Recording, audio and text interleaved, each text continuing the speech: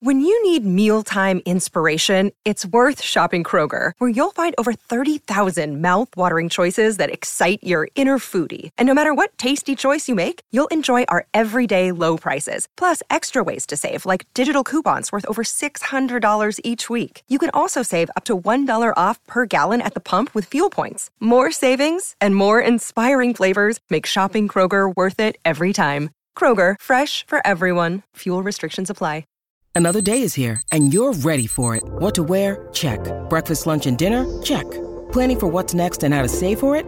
That's where Bank of America can help. For your financial to-dos, Bank of America has experts ready to help get you closer to your goals.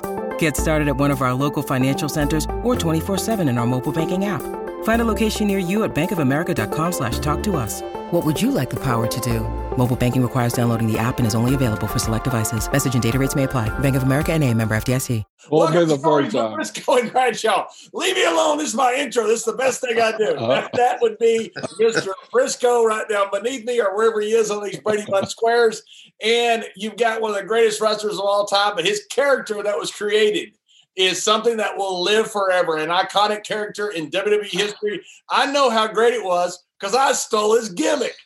Welcome to the $1 Million Man, Mr. Ted DiBiase. Ted, thanks for joining us.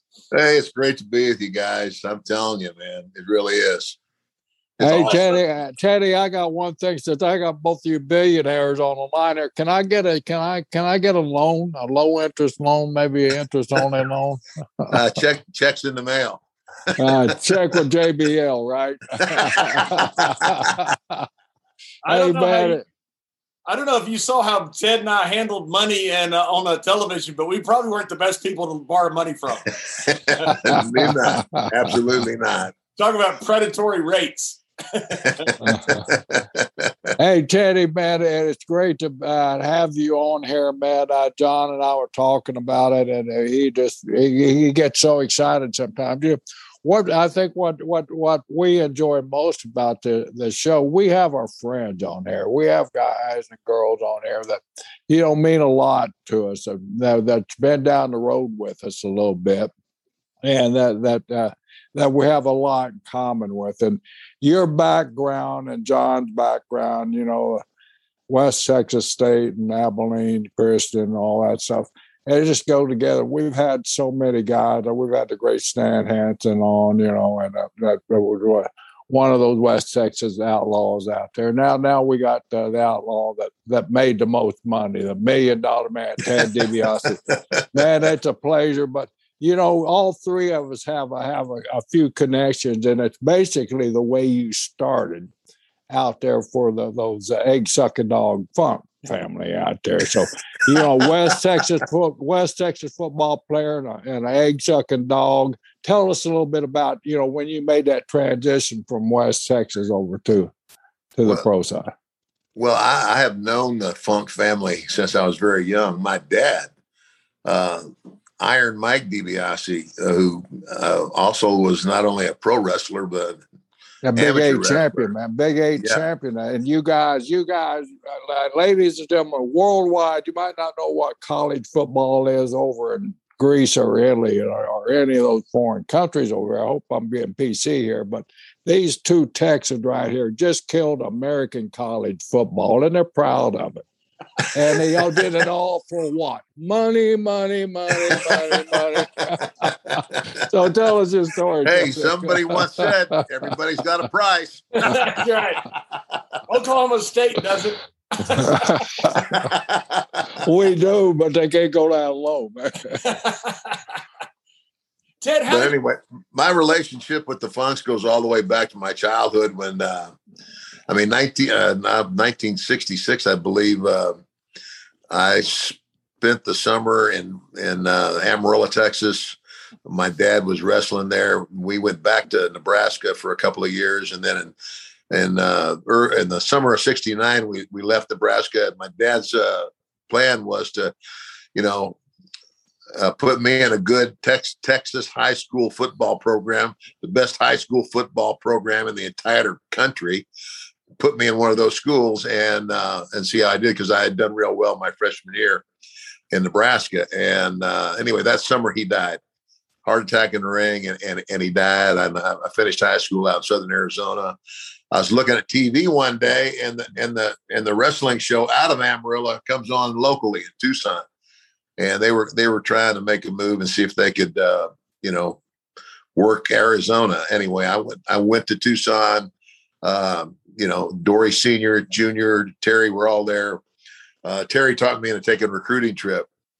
And he said, even if you already decided what you want to do, just take the trip, come back, see everybody.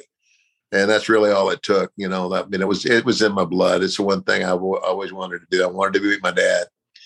And so I went to West Texas State in the fall of 1972.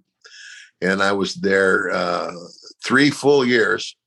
And then the summer between my junior and senior year, a guy named Dick Murdoch says, hey, he says, I'm going to work for Bill Watts in what they call Mid-South territory. Now it's big territory. He's hooked up with Leroy McGurk, and they've expanded the territory. And he says, you might get your feet wet and find out if you really want to do this stuff. And I said, that'd be great. Well, it was great until the end of summer. When the end of summer came, I had done well enough that I was like, why do I need to go back to college? This is what I want to do the rest of my life. Now, to this day, I still regret that. I had 1 year of college left. And, by the grace of God, I never had to use I didn't really want to be a teacher, a teacher and a coach. I wanted to be a wrestler. So that's when I started the summer of 75, working for Bill Watts. And, and that was pretty good too, because Bill Watts is a pretty, photographic memory. That guy's sharp as a tack, mean as a bull, but sharp as a tack. And I learned a whole lot about the psychology of wrestling from Cowboy Bill Watts. Yeah, I hate to admit that because he's another one of those Okies, Kid, I've told Jerry for a long time, we need a wall. Not like Trump says on the border between us and Mexico, but between us and Oklahoma. Keep all the Okies out of the promised land of the great state of Texas. There you go, man. And that's about the only thing I agree with Layfield on. Let's put that damn wall up so we can keep those damn Texans out of Oklahoma. Hey, Jed, your mother was a wrestler, also, right? Helen Hild, was that? That's right. Her wrestling name was Helen Hild. I think that's actually how she met my dad. I mean, because Mike was not my biological father. My mom divorced my real dad when I was 2, and he was a professional singer. And I don't know how she got into wrestling. I never asked that question, but anyway, somewhere along the way, she met Mike, and they got married in October of 1959, and I was 5 years old. And that's when I, hit the road, so to speak. Almost like, wrestlers moved a whole lot back then. I mean, that's first grade. I was in Amarillo, Texas for a semester, and then I was in Portland, Oregon, the second semester of school. Then in second grade, I was in Houston, Texas. I was there for the whole year. Yeah, back to Texas. And then, third grade, Arizona, fourth, fifth grade, Omaha, Nebraska, sixth grade, back to Texas. Wow. We kept going back to Texas. People just don't understand the schedule that generation had. Fortunately, I come along the next generation after that, where we kind of picked a territory, and we kind of if you got over there, you worked to the promoter, and you kind of homesteaded the place, as they used to call, and you just work in areas. But Teddy, you was one of those guys that kind of, Bill Watts in Japan, that was so central, and everything. But you also worked like Florida. You worked a little bit in the Carolinas. You worked Georgia. I know you were sorry, Georgia, when I was there, and you worked Missouri. The place that everybody wanted to work was St. Louis. And going back to your dad, Mike.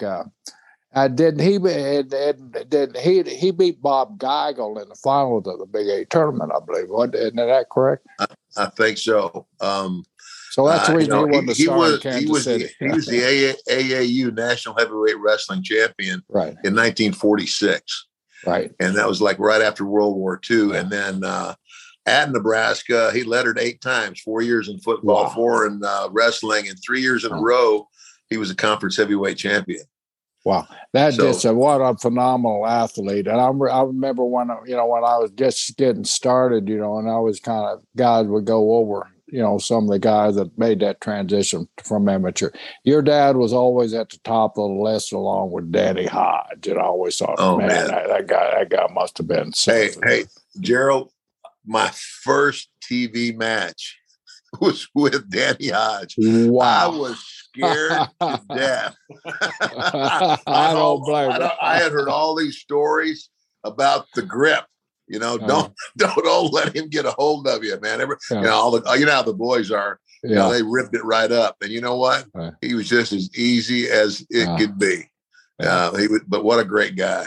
What a great guy. What a great loss the business had when we lost Danny Hodge, because truly a legend there. But, that like you were talking before, the guys jumping around everywhere. And it was hard to build friendship with anybody, because you were gone all the time. But when was it? Where it had to be? Where was you finally when you got, okay, I'm here and I'm going to get my football career started here and play for next level football?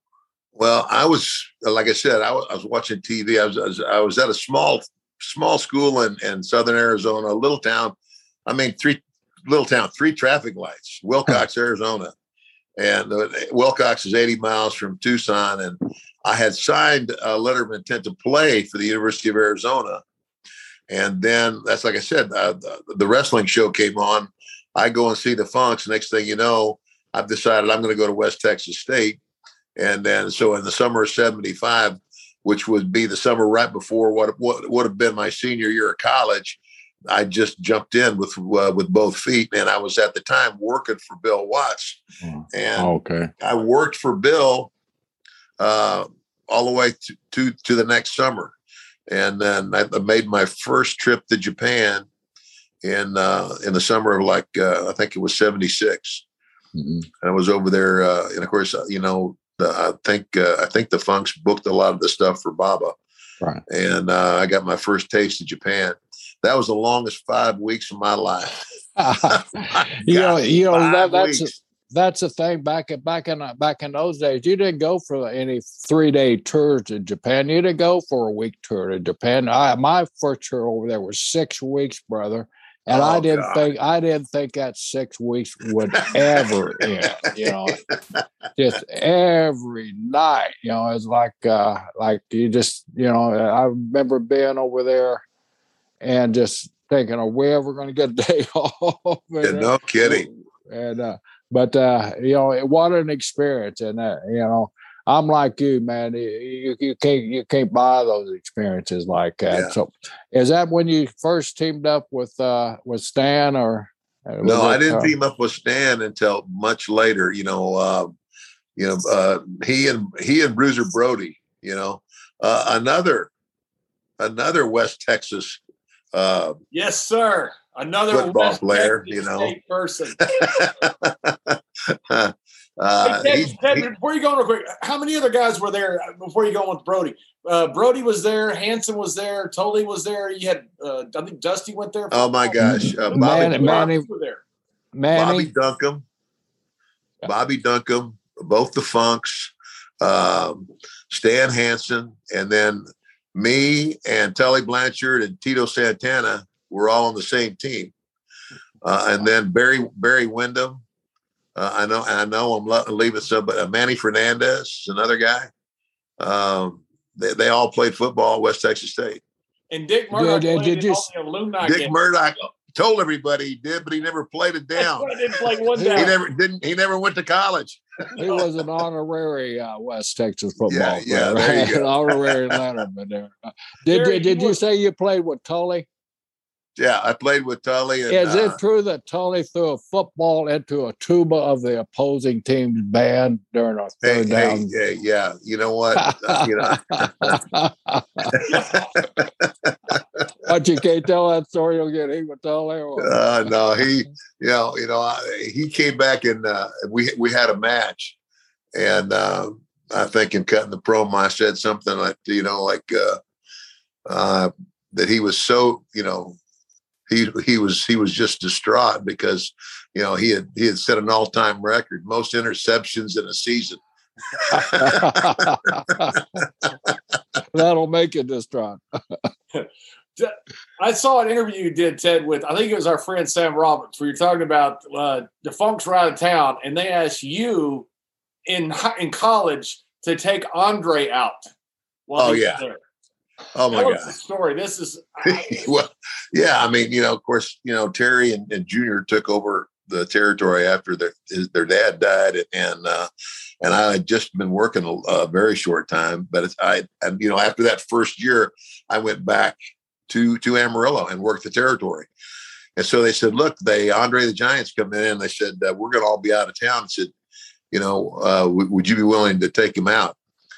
And I wasn't even in the business yet. I was still in college. And so, yeah, I'd be happy to. So, my gosh, man. So I took him to one of the places where all the college kids went, and so this barmaid comes up and says, what do you have? And Andre looks at her and goes, you have trash can? And she looked at him. She said, yeah, we got a lot of trash cans. Big trash can. She said, yeah, we do. She says, empty trash can, put 5 cases of beer on ice and bring it to the table. She looked at me like, is he serious? And I said, yeah, do it. I mean, and again, Andre's hands were so big. If he just wrapped his hand around a can of beer, you couldn't see it. Oh. He was huge, brother. Just huge, but what a great guy. Oh. Not a nicer guy. The story I also heard, I think with you with Booker T, we're telling the story about Andre in the elevator in Japan. I don't know what year. That's my favorite story. Now, I tell people, I said, HBO I thought they did a pretty good job of making the public or fans understand just how difficult life was for Andre because of his size. I mean, John, you and I can sit in the coach seat, but it ain't comfortable. Don't like it. Well, you put Andre in a first class seat on a 14-hour flight. That's like us sitting in coach. He's not comfortable. And so anyway, we go to Tokyo, and 14 hours, and then it's another hour into the city, and and so everybody was going to freshen up. We're going to meet in the lobby and go out and eat, and you stay awake as late as you can the first night, because if you don't, you're going to be asleep at 2:00 in the afternoon. And so I remember I hit the elevator button, the door opens, and there's Andre. Hey, boss, let's go eat. So we start down, and this elevator stops at virtually every other floor.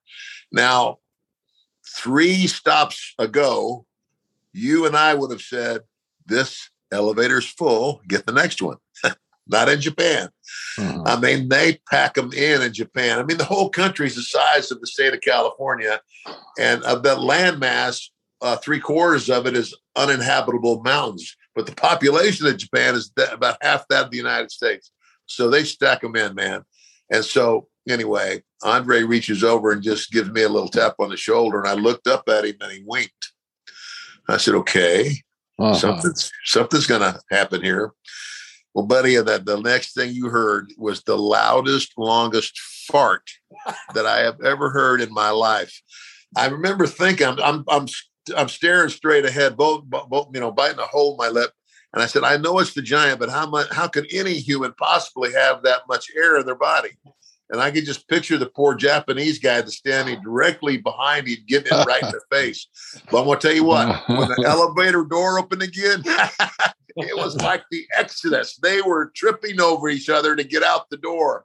And they were all, they had to be cussing the big guy, because they, obviously, they weren't very happy. But as the doors closed, it was just me and Andre, and all you could hear was, oh, that big laugh of his.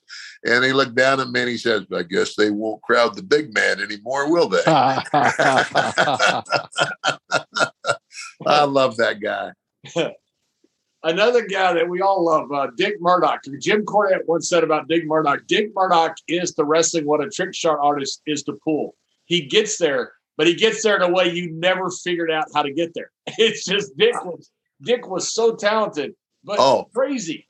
That had John, I couldn't agree more. I mean, it's like I can remember this was before I was wrestling, the summer before. So the summer between my sophomore and junior year in college. Now, at that time, you still, you couldn't be paid in a professional sport and maintain your amateur status. So I didn't wrestle; I refereed, and that was a pretty good education too, being the third man in the ring. And so, what was the whole point? About Dick Murdoch, about how he'd get to the right conclusion, but he'd get to the roundabout. I mean, Dick Murdoch, I went up and down the roads with him, and he could have a great match so easily. And I'm in the ring with him, and he's cutting jokes. It's almost like and I don't know, it's just hard to explain. I mean, it's kind of like at the time, he was a heel, and the crowd wanted to kill him, and he's making me and the other guy he's working with laugh in the ring. It's just unreal. It was so easy for him. It was almost like second nature to him. He was really that good. But you're right. You never could figure him out. Of course, one of his mentors was, another guy that I had a great deal of respect for, Killer Carl Cox, who was another great wrestler. He and Cox and Murdoch had an unbelievable run in a feud in Mid-South. So anyway. They had a feud everywhere they went. I was fortunate enough to be a tag team with Cox a few times when he actually turned babyface down here in Florida, but I worked against him up in the Carolinas. And of course, when we come out to Texas to work the Funks, of course, the Briscoes, being from Oklahoma, were Natural Hills, and the Funks were the babyfaces. And so we did a finish one night in Lubbock or El Paso, one of those towns, really hot heat towns that John and I talk about all the time. When you get that heat where it just goes solid and you just feel it on top of, that heat that you work your butt off. Yeah. And so we had one of those heat-like finishes, and all of a sudden that ring there in Lubbock started filling up. And, I'm crowding as close to my brother as I can. We're back to back. All of a sudden, we look out in the crowd, and there's a damn void starting, like a tidal wave starting towards the ring. We look, and it's Killer Carl Cox, and he's got that 8-foot chain, and he's swinging and swinging and swinging. He gets right up to the ringside. He said, "Get under me, guys." So Jack and I are both under the Killer. He's swinging. That chain's like one of those tow truck chains, man. Yeah. He hits you with it. You're going to end up in a damn hospital. And those fans knew not to mess with Carl, and they didn't, man. But what a guy he was, and what a guy to build heat with. He was one of those old masters, John, that just, give him 10, 15 minutes. He'd tell a story out there, and he would do nothing. Yeah. Except he would stay on your ass, and you knew he was on you, but he didn't do nothing, and he'd have the most heat of anybody on the card. That's right. Yeah, his psychology was unbelievable. Unbelievable. People don't realize how much heat you had back in those territory days, which I was at the end of. I wasn't there at the the late 70s, early 80s, right before national television, and how over guys were. We had Tommy Rich on here. We had Kevin Von Erich. You had some guys that were just rock stars in these territories. One of the guys that was a rock star that people don't realize unless you looked at the history or know the history was JYD. And I didn't realize until I saw one of your interviews that he was one of your best friends. He was the best man in your wedding. Yes. Yeah. And a great guy. JYD was not, he was not a, your classic wrestler. JYD's gift was charisma. He had charisma come out his rear, and he was great on the microphone, and he looked great, And I remember when I had been a babyface, and everybody knew about the relationship. Territories are like that. Word travels, and the fans always saw us traveling together and what have you. And when I first turned heel, I turned on him. And so I remember I told Grizzly Smith, I said, "Grizz, And Grizzly Smith is Jake Roberts' dad. He was one of the, was it one of the Kentuckians or something? Kentuckians, yeah. And so, he was like he was the guy that took care of the front office and got the money and all that, gave all the boys their finishes. And so I told Grizz, I said, listen, the first time I wrestled JYD in New Orleans, I am not driving my car down there. And he said, why? I said, why? I said, because it'll be on bricks when I come out. And he said, well, okay, ride with me. I'm neutral. I said, okay, I will. So we go down there, and I told JYD, I said, listen, buddy, I said, you hit that door on a dead run. When you slide in, I'm going to run. You chase me around the ring, roll in, and I'll, you duck my clothesline and come off and start pounding me, and I still say stop. And I said, then I'll load the glove, knock you out again, and we'll see him again next week. So anyway, we have this match. I get back in the dressing room. I'm showered and everything. Oh, Grizz comes walking in. He's got his hands on his hip, just shaking his head.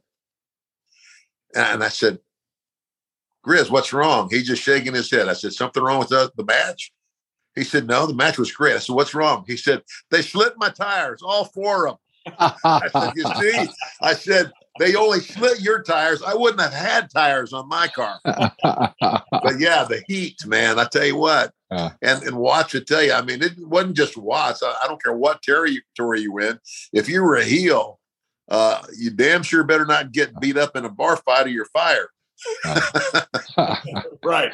Yeah, that was the rule everywhere. You get any fight you want to get in, but if you get in a fight and you get your butt kicked, you better not show up for work the next day. You better be gone. That's it. Teddy, I read where you were in a lot of loser leave town matches. It's amazing how many of us heels lost loser leave town matches all over the world. So you kept U-Haul. Was you one of those guys that drove up to the arena with the U-Haul trailer behind you? No, but I've heard that story. The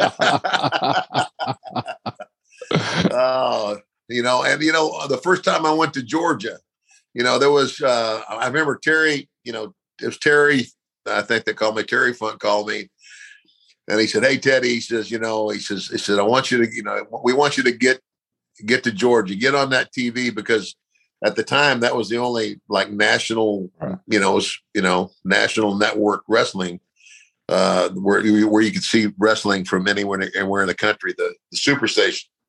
And he said, because, there's a possibility, he says, your name's in the hat, you and a guy named Ric Flair and a guy named Dusty Rhodes, for possibly being the NWA world champion at somewhere down the line. And he said, so go to Georgia and get over. So, okay. So I moved to Georgia, and, Georgia was the easiest territory I ever worked. I went back to my apartment every night. That was unheard of. And there was a couple of guys named Briscoe that came along while I was in Georgia. And I can't remember exactly how this all went down, but I know that I had the beginning of a cauliflower ear. And I'll be honest, you're going to have to fill me in here, because I don't know what you guys talked to me into or told me was going to make it better, but all it did was make it worse. You did it all wrong, John. Here's a story. Now we're traveling around, and Teddy comes over from Texas to Georgia, where there's some Okies there, and we're a little tight, we're a little stiff, and so Teddy starts developing a cauliflower ear, which we grew up with them because we wrestled those Oklahoma guys all the time. We were tough, so our ears were tough. But Teddy's tender Texas ear started getting cauliflower. So, we're out one night having a few adult beverages, and it's getting a little late, and it's cold as hell in Georgia. And so we walk out, and if you've never had one, Layfield, but if you ever had a cauliflower ear in cold weather, that stuff in there gets cold, and it starts solidifying. So hey, Teddy, right up here at the damn all-night drugstore, we can go in there and we get a number 3 syringe and some peroxide, and that's some what it was. Balls. And so somehow, we had all those adult beverages, and DiBiase agrees. We're going to drain Ted DiBiase. Oh, gosh, yeah. That's what it was. Here's the thing, John. What they neglected to tell me was that when they drained my ear, it was going to fill up bigger. It was going to get bigger. So that night, your wife had gone to visit her relatives, and she had accidentally locked you. I think accidentally, but locked you out of the damn house. So we had to break in his apartment. Here we have syringes. We might look like drug dealers or something. We're breaking in Ted DiBiase's apartment through the rear window back there. We get in. Finally, I get an ice cube out, and I said, okay, set it up, freeze your ear. Freeze my ear down. It'll hurt. Freeze your ear. So he froze the ear. Jack got the syringe all clean and ready. We stuck that syringe in. Man, we drained out. We must have drained out 20 cc's of that old red stuff there. And we even did it the right way. We put a compression on it so it wouldn't get big. But, during the night's sleep, he pulled the damn compression off, and the next day, the damn ear was 3 times the size that it was when we drained. Hey, Teddy, I know how to drain the air. The hell, you're not draining my ear anymore. And you still got the ear to show for it, right? Yes, I do. There it is, right there. Jerry, do you not feel bad about impersonating a doctor? You know what? I don't feel bad about that. I felt great about giving Ted DiBiase a wrestler's ear that he can go around and brag about. Because you guys in Texas, that hand-to-hand combat, you kind of turn the other cheek there, so to say. Oh gosh, man. So Ted, during that time that you were Mid-South, was that when you tagged with Doc? You tagged with Doc, right? Yes, yeah, that's when I thought, and Doc came. I mean, he came right out of the University of Oklahoma, into wrestling, and Doc was one of the nicest guys. I mean, he and I got really close, and we traveled. And actually, Bill kind of put him with me at the time, to kind of help him along and groom him. But this guy he was one of those guys that. He didn't realize how tough and how strong he was. He was just natural, and what a great guy, man. It was like I remember one night. We were on the road. I can't remember where we were going, but we pulled out of town, and these guys were horsing around the road. We'd go to pass them, and they'd speed up. Go to pass them, and they'd speed up. And so he said, "Are you buckled in?" And I said, "I'm buckled in now." And he said, "Okay, watch this." So we start to go like you normally do. And, and they kind of pulled out. And so he went around them on the other side. He went around on the right side, and it was just like a 4-lane road. So he's on the shoulder. And so he gets in front of them, and he said, "Okay, hang on." And he slams on the brakes. And you can, I'm waiting for the impact. They got stopped. And so Doc gets out of his car and goes back. He's shaking. You should have seen the look in the faces of these guys when these 2 big fucking guys get out of the car, right? And so he goes over there too, and he just takes his fist and goes over the top and makes like a bird bath out of the hood of that car. And they never moved. They were rolled up, they were locked in, and they were just praying that that's all he was going to do. And so he said, we get back in the car, and we take off, and he looked at me like a little kid. That funny laugh he'd do. He'd go. That was Doc, man. He was the greatest, and he was a hell of an athlete, man. Wow. Yeah, he was one of those guys that Bill Watts didn't want to keep in a training camp too long either. He was in and out before, so Bill could take full advantage of all of his college credentials and everything. Right. But yeah, what a natural he was. I mean, he had that killer look, that size, and he had that intensity in the ring, and you believed everything that he did because you had to. Well, and that's the other thing, Gerald, is this is like. This is the 70s. By that time, if you were a college athlete, you had picked your sport. You were either going to be a football player or a baseball player or a wrestler or whatever. Steve played. He played football for OU and wrestled too. Right. And I think I heard. I can't remember what was his coach's name. Stan Abel. Stan Abel. I heard Stanley Abel. Yeah. Stanley Abel was his name.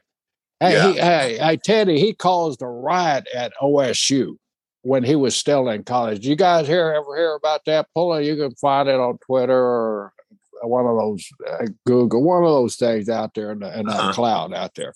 But anyway, he was wrestling this big star OSU guy, heavyweight, and his brother just, I think, was in the stands. And so Steve comes out, and there's some tussling around. And Steve was one of these guys in college wrestling, even that, he didn't always stick to the rules. And of course, things got a little rough on the edge of the mat. There in Oklahoma, they call what OU and OSU do any sports. It's called Bedlam because the place is so crazy. And when they had those OU OSU dual matches, they would draw 15,000, 20,000 people, and the people were literally right up against the damn mat. So they went jostled out to the side, and Steve slammed the OSU guy one time unnecessarily. So the next time they're kind of tossing around, they get over this other side. Steve slammed the guy again, and his brother jumped out of the damn stand. And before the brother could get his fist up, Steve had dropped him. And the shit was on. A riot at a college wrestling match called by Steve Williams. Oh, man. So Steve Williams dropped him in the middle of his own match. In the middle of his own arena, man. The arena. What a great guy, though, man. I tell you what, I miss him. I really miss him. Yeah, and he became, what a great tag team he became with Gordy. When he went to Japan after that and was there with Gordy, that was one of the great tag teams. You had great tag teams, the Steiners to work with him. You had him and Gordy. What a great time. And he was such a star over there. I mean, people don't realize how good Steve Williams was. Yeah, that's true. And hey, and Terry Gordy was a hell of a worker. Oh my gosh. Is that's who you're talking about, right? Yeah, Bam Bam, Gordy, yeah. Yeah, Bam Bam. Yeah, you're talking about two guys 300 plus, over 6 foot tall, and that could go like a damn junior heavyweight and fight you like a Stan Hansen until you couldn't stand anymore. They were just phenomenal athletes, generational type people. Bill Watts, Terry and I were working against each other. We were. This is after I guess I had turned back babyface, and that's another story about me being a heel there for so long, and Watts turned me babyface overnight. But anyway, me and Gordy were going around the territory, and so he gets us off, and he says, look, he says, here's what I want you guys to do this week, and he says, I'm going to tell the rest of the talent, not to leave, but to stay and watch. He said what Bill was noticing was the increase in high spots, more and more high spots. He said, I want you guys to tell a story. He says, here's what I want you to do. He said, guys, I want you to go 55 minutes each night and then give them the finish. It'll blow everybody's mind. And you never saw two guys volunteer to do a job faster. No good. We did it though. Yeah, take us to when you and Stan were teaming up over there. Were the matches a little brutal with Stan and that Japanese style wrestling over there? Oh my gosh! I mean, they said, they said, the Japanese are pretty snug. No, they're not just snug; they're stiff. Yeah, and their rings aren't as bouncy as ours are. They're not good. They're real okay, but they still. But now Stan and Brody as a team had been so over, and so he came to me on one night, and he said, "Look," he said, "Bruiser's going to jump ship. He's going to go to work for New Japan," which at that time was pretty much unheard of. And so he says, "I need a new partner." He says, "Do you want the job?" I said, "Are you serious?" He said, "Well, I wouldn't ask you if I wasn't serious." I said, "Hell yeah, I'll take that job." And so, I went from like one trip to Japan a year to, I don't know how many trips. And, now I'm going, this is before the $1 Million Man. I'm getting first class airfare and paid really well. But Stan was just, he was a machine that's going, and the other thing is, Stan can't, when he takes his glasses off, he can't see shit. Right. He can't see anything. He's looking around like this, where are you? And so yeah, being his partner, I was trying to not get hurt. Being his partner, I'd hold somebody up and he'd come through and he'd hit him with the lariat and we'd both go down. But the two of those guys were a huge commodity, and I just adopted his gimmick. I put on the chaps and the old deal. I went all the way Texas, man, and we had a good time. And that's what I was in the middle of when this opportunity came up. And like I told you the story about, I was talking to Pritchard in the back of the Houston Coliseum, and I was about to go to Japan. And he said he was going to go see about getting a job. And that's when that whole thing happened. And when I left there, I hadn't been, we really hadn't been together that long when the opportunity to go WWF came along. But Baba was great. He said, thank you very much. He says, whenever you want, he says, the door's open to come back. So anyway. So take us to that story, Brother Love calling you and telling you that, Vince wanted to talk to you. Set up that meeting, set up that first meeting with this dream type character that you were presented. Well, okay. So I come back. Well, I had that conversation with Bruce, while I was still in Japan. So I come home and I'm just kind of waiting, it's because I didn't even go back to work there because, Crockett was running the show now, and I wasn't going to sacrifice myself on the altar for him. And so the phone rings one day and it's Vince. And he said, Ted, I got an idea. He says, it's something that's never really been done before. And he says, and I think you might be the man for it. He said, I'd like you to come up here and talk to, so anyway, I flew up there the first time by myself, all the pleasantries and everything. And again, he went through the spiel about, it's a fresh idea. So many things in wrestling have been done and redone and rehashed. He said, but this is pretty fresh. And he says, I think you're the guy for it. And he says, but here's the deal. He says, I can't tell you what it is unless you agree to come on board, because I'm not going to give away a great idea. And so, it's like Terry told me, he says, don't snap at it like, he says, stay a little reserved. So I said, well, I'm going to go home and talk to my wife about it. And I'll get back to you. And he said, okay. So, I go home and talk to Melanie, and then I call Terry. And he said, Teddy, he says, if the man says he's got something, an idea that's tailor-made, he thinks for you, he says, pack your bag, go, and don't look back. He says, that's what you need to do. And so I called Vince and I said, okay, I'm your guy. I'm your guy. I'm on. I'm in. And I said, so tell me, what is it? So he said, I'm not going to tell you on the phone. So he flies me and Melanie, my wife, up the next time. And we get the red carpet treatment, first class. The limousine picks us up, takes us to the office. And so he kind of laid it out there. He said, the one thing everybody hates is someone by virtue of their wealth who thinks they're better than everybody. They bully people with their wealth. And I said, I kind of hate guys like that myself. So, and he said, what we're going to do is we're going to try to make the public believe you're really the guy. And I said, how are you going to do that? He said, well, we're going to fly you everywhere first class. You're going to have limousine service every night in every town. And then this guy comes walking in and counts out $2,000 brand new $100 bills and says, this is your flash cash.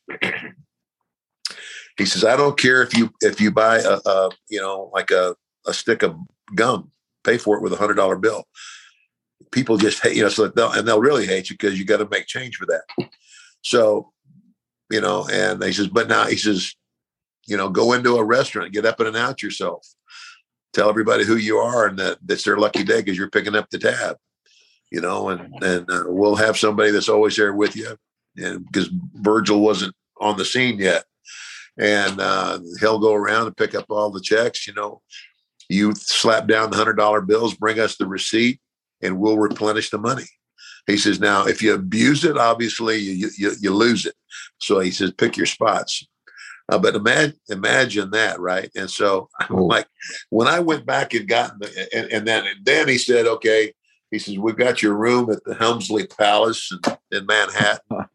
And I says, the limousine is yours. You're free to go anywhere you want. And wherever you want to have dinner tonight, it's on us. And when I got in the car with my wife, I said, you're not going to believe this. You are not going to believe this. And it was unreal.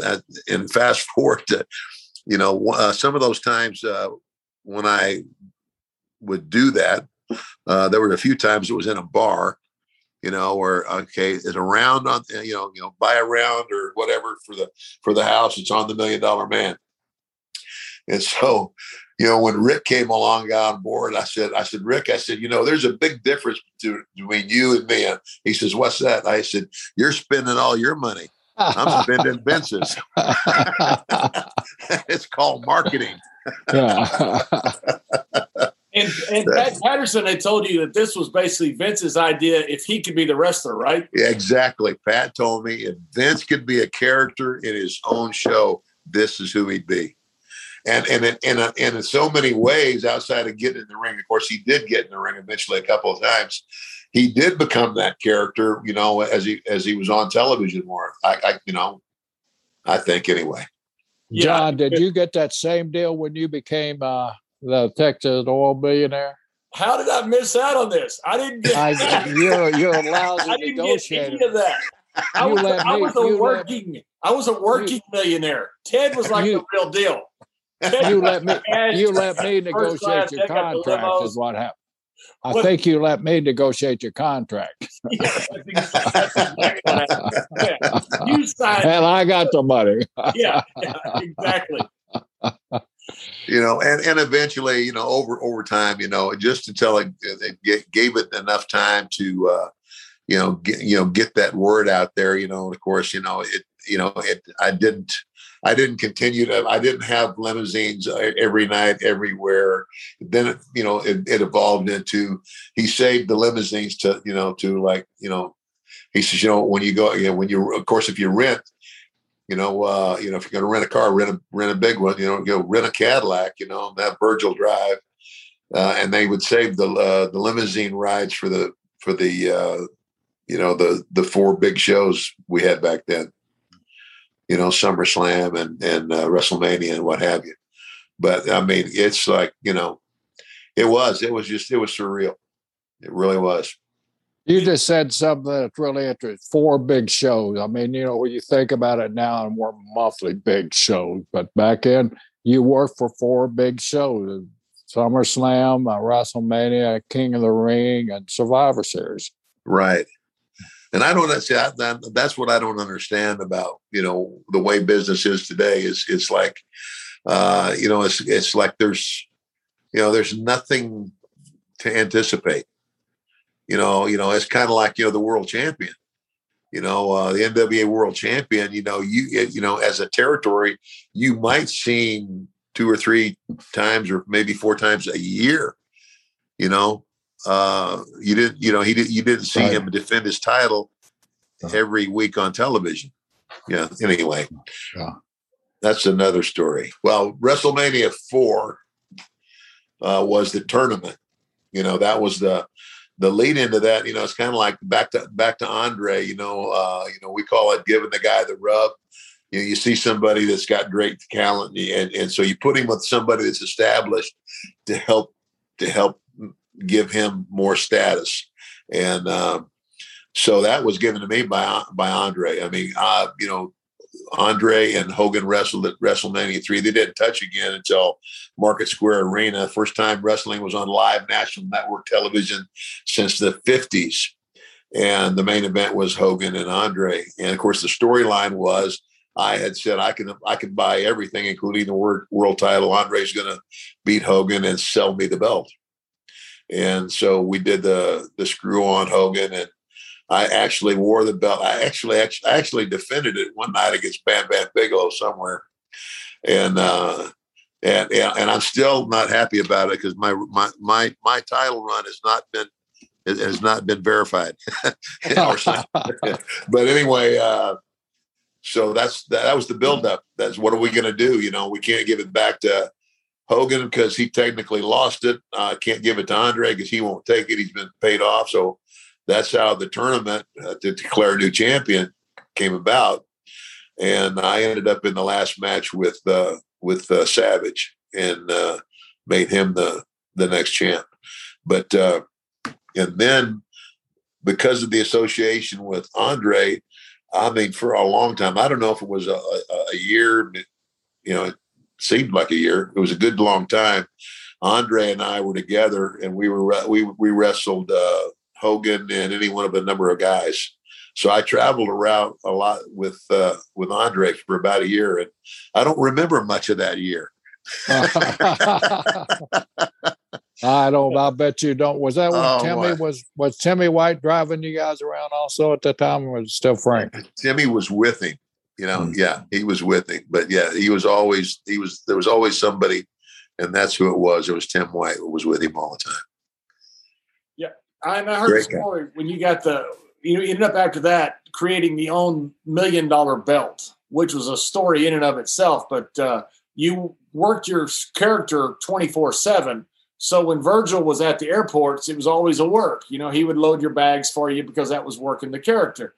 He left, or you left, somebody left the $1 million belt and a gold Halliburton at the Atlanta airport one time, right? Yep. Huh. That was Bonehead. Yeah. Bonehead. Bonehead. Yeah.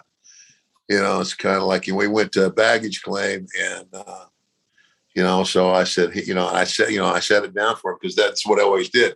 He would load the bags and he'd put them in the limo and go. And so we get to the hotel and I go, where in the hell is the briefcase?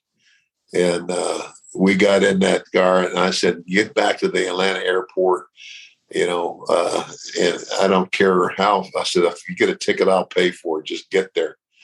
Yeah. And thank God it was there. Wow.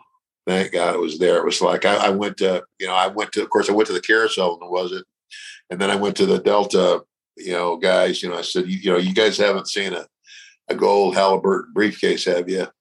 And he smiled at me and he reached down. He said, "Does it look anything like this?" And I went, "Oh my God, oh God." True story, though. True story. That title was worth apparently around $40,000, right? They all the stones in the belt. There's 700 small stones in the face of the belt, and then there's a couple of bigger ones, but all the stones are cubic zirconium. The rib was though on the back of the belt on the top side. There's 3 real diamonds on the back, and when I saw that, I said, "What's that?" And they said, "Oh, those are real diamonds." And I said, And he said, well, if anybody ever asks you, are the diamonds real? You could say yes, and you won't be lying. Details. Details. It was just amazing to me how, I don't know what the secret is now. I don't know if it's, but when guys were heels, when I was a heel, you were in character 24/7, and it wasn't like you were trying to fool somebody. It was just, if I go to see a Broadway, I don't want to know that the Phantom of the Opera is a waiter at Del Frisco's. I don't care. I want to get into the play. I want to believe that. And that was what you did by living that character 24/7, which, I understand things change, but, people, the hardcore fans are the ones that show up at the airports, are the ones that show up for baggage. Right. To me, that was where you always needed to stay in character because they're the ones that can see you and say, oh, Ted DiBiase is really a good guy. We're not going to boo him tonight. And once you start meeting those guys, that's why I always thought it was important to stay in character, which I know times change, but you felt the same way. Yeah, absolutely. Of course. And I mean, I was raised in the business in my father's era. And, you didn't break kayfabe. You were it. Same thing. And of course it's kind of like I think anybody, if you're an athlete of any kind and you watch long enough, you might go, I just don't know. But that's just like a magician. That he really didn't make a damn elephant disappear, but he did. Well, how the hell did he do it though? Right. And when you walk in a movie, damn movie, it's a movie. But if the actors are really good at what they do, they draw you into the story, and that's the other thing I think that's missing today is the talent today. And maybe it's not their own fault. John, the way you and I and Gerald learned the business is doing it night after night after night. And we were in front of a live crowd every night, and you might do something one night and it worked real good. You do it the next night and that didn't get over. Well, that's when you realize that not every crowd is the same, and that if they don't respond to what you're doing, you better think on your feet and shift gears and do something else that they do buy. And Teddy, not only was your in-ring character so good, but your out-of-the-ring character, the way you're presented, and the work that I believe it was you and Bruce that did a lot of those vignettes, that character really developed the heat as you go along. The kid with the basketball, the other was that you'd disappoint, you'd let the kid, hey, I'll give you $100, 500 bounce the ball 12 times, and then you kick that ball out. I mean, you were doing those live. Do you feel the heat when we were doing that? Because I was watching TV, you were the meanest damn guy in the world. Well, and that's that particular one too. The thing with the kid in the basketball, I hear about that more than any of them. And this is a true story too. So let's fast forward. Now, of course, all those people that participated in those skits we did were paid by the company. Right. And so fast forward. You're turning baby face. Well, it's about time. I'm getting so old. I don't know if I can defend myself anymore. That's right. So I actually flew to Omaha, where I was, from sorta, and I was speaking somewhere anyway. I was renting a car.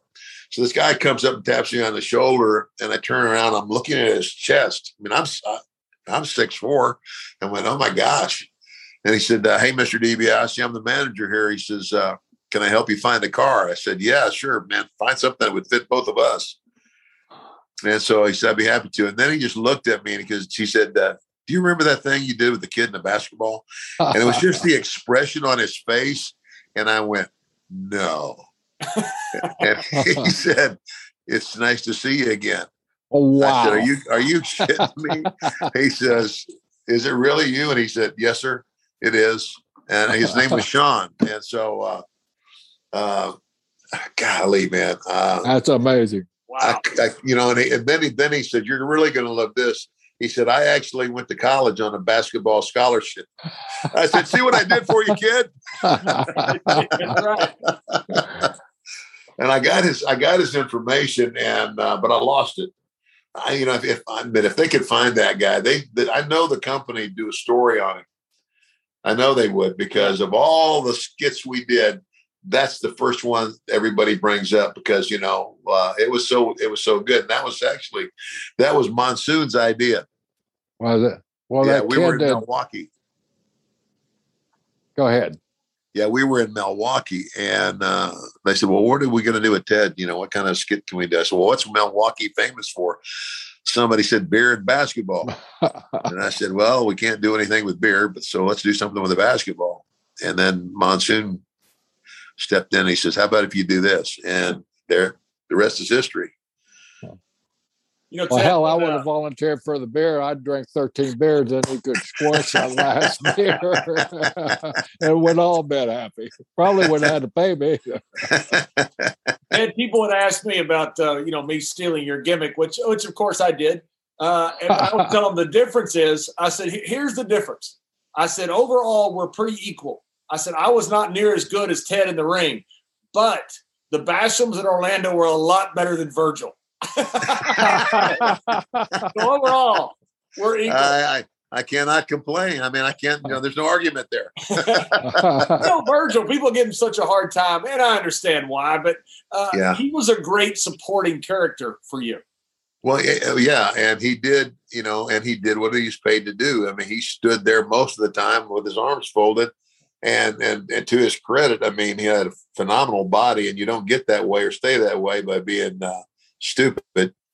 But he did a good job. He didn't have to do much, but WrestleMania 7, I think, was out in LA, and I said, who'd you wrestle at WrestleMania that year?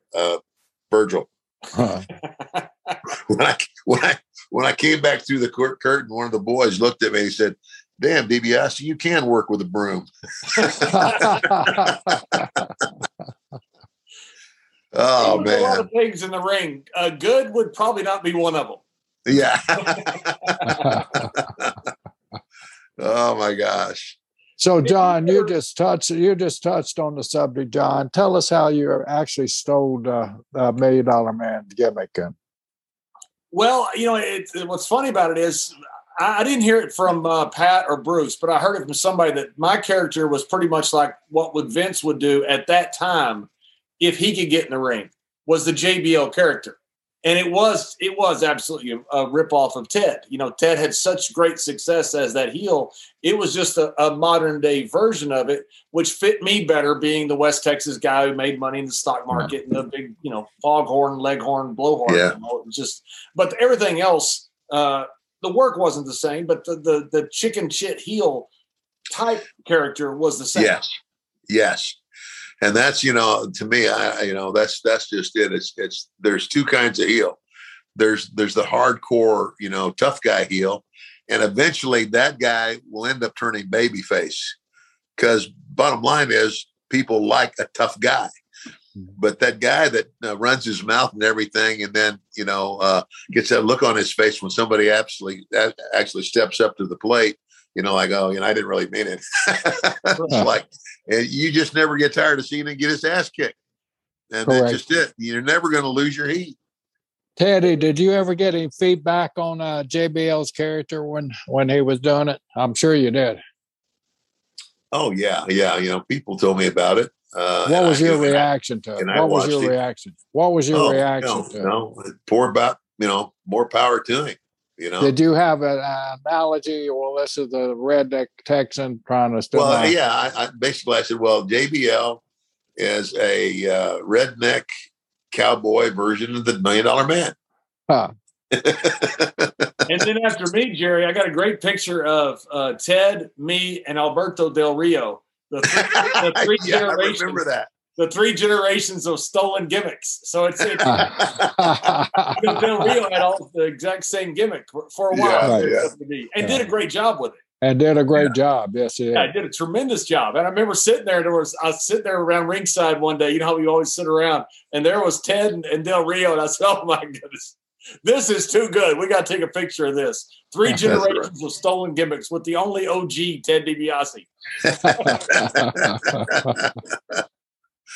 Oh man! But I didn't get the cash in the limos. I don't know how that didn't translate to 2004. I was in a. I don't know, man. You got the Lear jets instead. Yeah, right. Yeah. Ted, did you ever dream? I saw an interview you did about how you saw the wave coming. I mean, you were in line. They were talking about you being an NWA champion. You knew that Vince was the guy that was about to win the territory wars.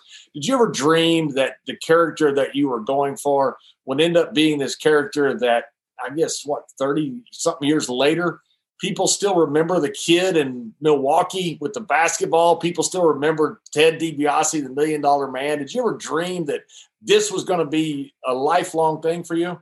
No, brother, I didn't. I had no idea. And it still, to this day, amazes me. It's kind of like, especially, I tell you when it's like, I remember a couple of years ago, I went over to the UK and I went up to do a Comic-Con, actually two. One was in Sheffield in the UK, and the next weekend it was in in Glasgow in Scotland.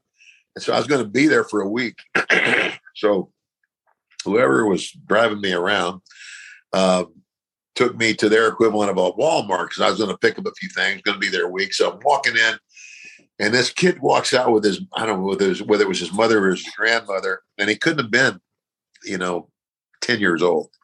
And as he walked by me, he went, "Grandma, that's $1 million man." I went, "No way." And I turned around and I looked at him. And of course, back then I had the highlighted blonde hair. I didn't wear glasses. So I was now. I mean, nobody recognizes me now. Who are you old fart? Anyway, but this kid recognized me, and I said, "How do you know me?"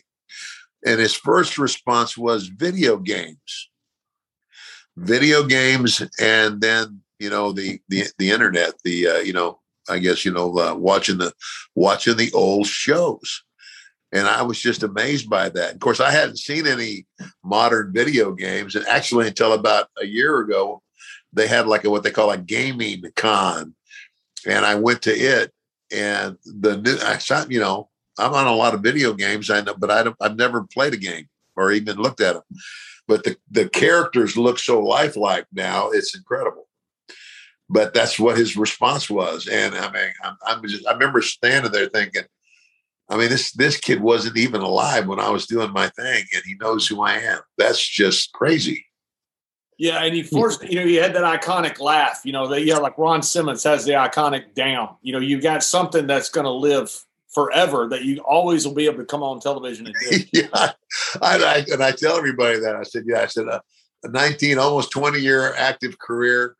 I've been to all these different places, done all these different things. And what in the hell am I going to be remembered for?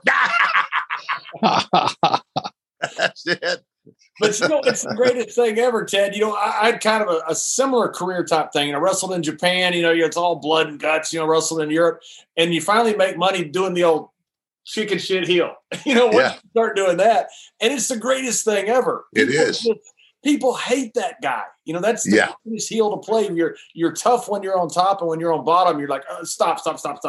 You're just a coward. Yeah. Well, it's kind of like, that's what bullies are. It's like I've taught my boys. I said, and just the way my dad taught me. He said, I don't want you to ever start any fights. If I find out you're starting fights, I said, then you're going to have a fight here when you get home. You're going to fight me. He says, by the same token, he says, don't let anybody bully you. And he said, here's the thing about bullies. Bullies are actually cowards, because most of the time when anybody steps up and challenges some bully, they will back down. And I have found that pretty much to be the truth. But that's why everybody hates a bully. It's kind of like, it's like you're a loud mouth, loud, bragging SOB, and when it comes right down to it, don't hurt me. Teddy, you just described a heel like a heel should be. And that was a thing I think both you and JBL have something in common. Neither one of you guys minded being that heel. I mean, a lot of guys, well, I don't want to be that heel. My family this, or my reputation. But you guys, I mean, you bought into the character. You was a character. You guys didn't mind being the heel. That's what separates a real heel from a guy playing a heel, I think, a lot of times. Yeah, and I guess just in the business, that's the way I looked at it. I mean, of course, I grew up in that business, but it's like I'm in the business. Well, just like when Pat came to me, Pat Patterson, because I never had any conversation with Vince or anybody about, nobody ever said, we're going to put the belt on you at WrestleMania 4, nothing like that. I thought it was a possibility, but anyway, when Pat came to me, he says, we got, and I don't know, that might've been his idea. He said, look, here's what we're thinking, or I'm thinking. He said, everybody's expecting that because you're the new hot heel that you're going to come away with this thing. He says, what if that doesn't happen? And in your arrogance, you make your own belt. You just declare yourself champion, and you make this big deal. As soon as he said it, I said, do it. I said, because that's going to put a ton of heat on me. And it's all about the heat. Right. It's all about the heat. It's like, if there's no heat, there's, what are you doing? And so that was it. It's like, I always looked at it as, like a businessman, and so that's why I didn't care. That's what a heel, that's what he does. And the more you hate me, the more you're going to come, the more you're going to want. It's kind of like, I think I always said Muhammad Ali took a page out of wrestling and made everybody hate him. You know what I'm saying? You're right. He made everybody hate him. You never had a flamboyant boxer like that, and he was so flamboyant. And he, just same thing. Yeah. You hate a heel. We were at SummerSlam. We were at SummerSlam one year, and I was working with Undertaker, and we had a program leading up to it. And so I see it take some time before SummerSlam, and he goes, "What do you want to do?" And I said, "Well, up to you." And he goes, "Well, I figure I'm gonna put you over with the clothesline." And I said, am I going to retire the next day? And he said, why? I said, because you just killed me. And he goes, huh? And I said, if JBL brags all the way up to SummerSlam, I don't beat The Undertaker. I said, if I beat The Undertaker, and he right away, he got it with his, he was just wanting to do the favor. He was wanting to help out and, build JBL. And he goes, I got you. He goes, what do you want to do? And I said, I want you to beat the living hell out of me. I want you to choke slam the limousine, and I'm going to brag to everybody that I beat The Undertaker for the next 6 months. And he goes, really, I love it. I love it. He's trying to do the favor, but once he realizes, he goes, I'm not used to working with a pure heel. But that's us. I mean, that's what you guys were. Yes, correct. Yeah. Ted, how is I loved your son Ted. We got along great. Good looking guy with great big traps. Is he happy not being in the business? He's doing good too. He's become. They said, what does he do? I said, he's an entrepreneur. He's got his hands into a lot of different things. And yeah, I mean, he basically he loved the business while he was there, but he saw what I was trying to tell him. I said, you're gonna, especially if you're that good. I mean, it's like everybody that's had that spot. You might only wrestle 4 days a week, but I guarantee you, if you're the guy carrying the banner of the company, then you're going to be doing a lot of appearances, and you're going to be gone a whole lot more than you're going to be home. And when he started to see that, he said, I was really, I was shocked at first, but then I was also proud of him. He said, I don't want that. Plus, he knew me, and he knew, my wife will tell you, I've always been a great dad, because when I was there, I was totally engaged in the lives of my boys. And it's like, I wasn't out doing something else. If anything, I was out in the yard with them playing ball, or them and their friends, or doing something. And just that, that engagement, get on a red eye flight back home, get into Jackson at 9 o'clock in the morning from the West Coast, and the boys got a soccer game. Well, I'm dead beat tired, but I'm going to that damn soccer game, And so that was the deal. It was, he chose family over fame, and I was proud of him. So. Yeah. What an incredible, that's a terrific thing for him to do. And he could have been a star. He had it. Good looking guy. He could wrestle. He could work. He could have been a star. Well, I don't know who told me this, but somebody said that in one of the stockholder meetings or something, Stephanie had made a comment. They said, Ted DiBiase Jr. may very well be our next John Cena. That's wow. That's I don't know. Big compliment. So. And now you've dusted off the $1 million man. Has inflation made you a $1 billion man yet? I don't know. And you're back now at NXT with being the same character that you were from. Oh gosh, yeah. And they called me and said, "You want to do this?" And this kid, the other thing about this kid, Cameron Grimes, the character is funny, but and I'm about to turn him baby face too, but with what they're doing with it. But the similarities is that I asked him one day, I said, how long have you been wrestling? He said, since I was 14. I said, 14? He said, well, it's when I started getting in the ring and learning how to do the stuff. And I said, well, how was that possible? He said, well, my dad was a wrestler / like a small time promoter too. So he also had a dad who had been in the business. So I didn't realize I had that in common with him. But Trevor is his real name, and he's a good kid. Yeah. Are you enjoying going down there and working with NXT and being again? Yeah, I am. And I told him, I said, look, I'm available. I said, if anybody, wants my opinion or you got a question, don't hesitate. I'm going to be here. I'm there for the TVs and I'm there all day. And I'm not, usually, my part in it's not huge. So I'm available. That's incredible. I'm sorry. That's got to be incredible energy. I've visited NXT to help with some of the tryouts and evaluations. The energy that you get from that NXT when you walk in and you can feel the energy of these kids, striving to be the best that they can. And they're all begging for knowledge all the time. And that's what I really respect about these young guys, that they want the knowledge of the old timers. And I've seen them come in and respect the guys that they don't know unless, they've looked up somewhere, but they've taken the time to look them up and know something about them. But so they're teaching the right philosophy down there. They're teaching respect of guys like you and John and myself. And that, it really feels good though to walk in there and feel that vibe. Yeah, it is. They're doing a good job, and it's, just hopefully as time goes on, this pandemic stuff will go away and they'll get more opportunity to get in front of a crowd and do it. And that's the difference. That's the one difference I see between our generation of wrestling and all of it now. It's like, it's getting in front of that crowd and doing it. It's just hard to explain. I remember having a conversation with Terry Funk and Dick Murdoch, riding back to Amarillo from Lubbock, Texas. And this is again before I was working, and kept asking me questions. And Terry finally looked at me. He said, "Ted," he says, "You're not gonna understand this right now, but one day you will." He says, "I can't answer that question."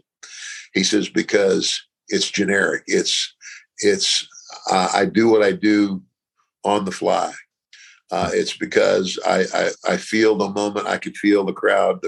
Every crowd you get in front of is going to be a little bit different, and."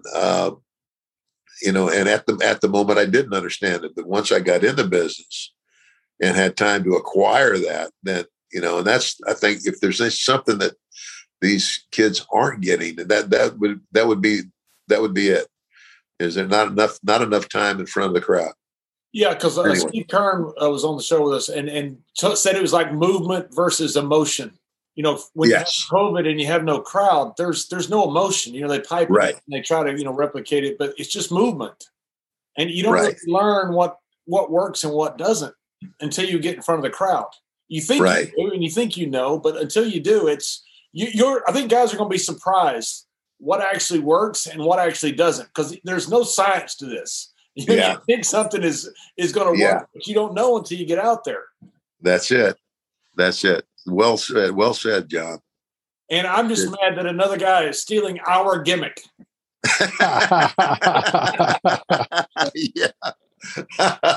Yeah. Oh, gosh. Ted, thank you so much for coming on the show with us. It is such a treat. You've always been so gracious to me, especially from a guy that stole your gimmick. So I want to. Well, hey, hey, John, you did a hell of a job. You did a hell of a job, and to me, I always looked at you as a pure heel, and that's just it. And Jerry, you said it. He didn't mind, and I didn't mind. We lost you. Yeah, there you are. Yeah, we lost you and came back to Skinner. Said, "Teddy, what do you got going on now? I mean, I know you were down at NXT, but your personal life, you've been involved with the ministry for a long time. What do you got going on?" Well, again, I'm speaking. I speak in churches. I get invited to churches, and I get invited to a lot of men specific events. I speak into the lives of a lot of men, about my faith and how I went from wrestling to where I am now. But I'm also still, like tomorrow I'm getting on a plane and going to Raleigh-Durham and going to sign autographs there for like a couple of days, and make some money, money. It's all about money. Everybody has their price, Jerry. Well, you know what I'm talking about right now. There you go. All I right. just love the smell of money. Don't you? Every day. Well, we sure appreciate it. Like JBL said, Teddy, it's always a pleasure. We've gone back as far as just about our entire career, knowing each other, traveling with each other, and laughing with each other. And you got that famous laugh and all. That I'm so happy that that made you a bundle of money. Yeah, it did. You know what? And that was Vince. He was walking by one day, and I just happened to end a promo, and I laughed like that. He stuck his head in the door and he goes, "That's my $1 million man," and that's what I want to hear every time you cut a promo. So wow. Good insight on the boss. So got to give him credit. We just got a scoop, Don. We did just get a scoop. Well, Ted, thank you so much. We appreciate it. Thank you for joining Jerry and I on our show. Okay. Thanks very much.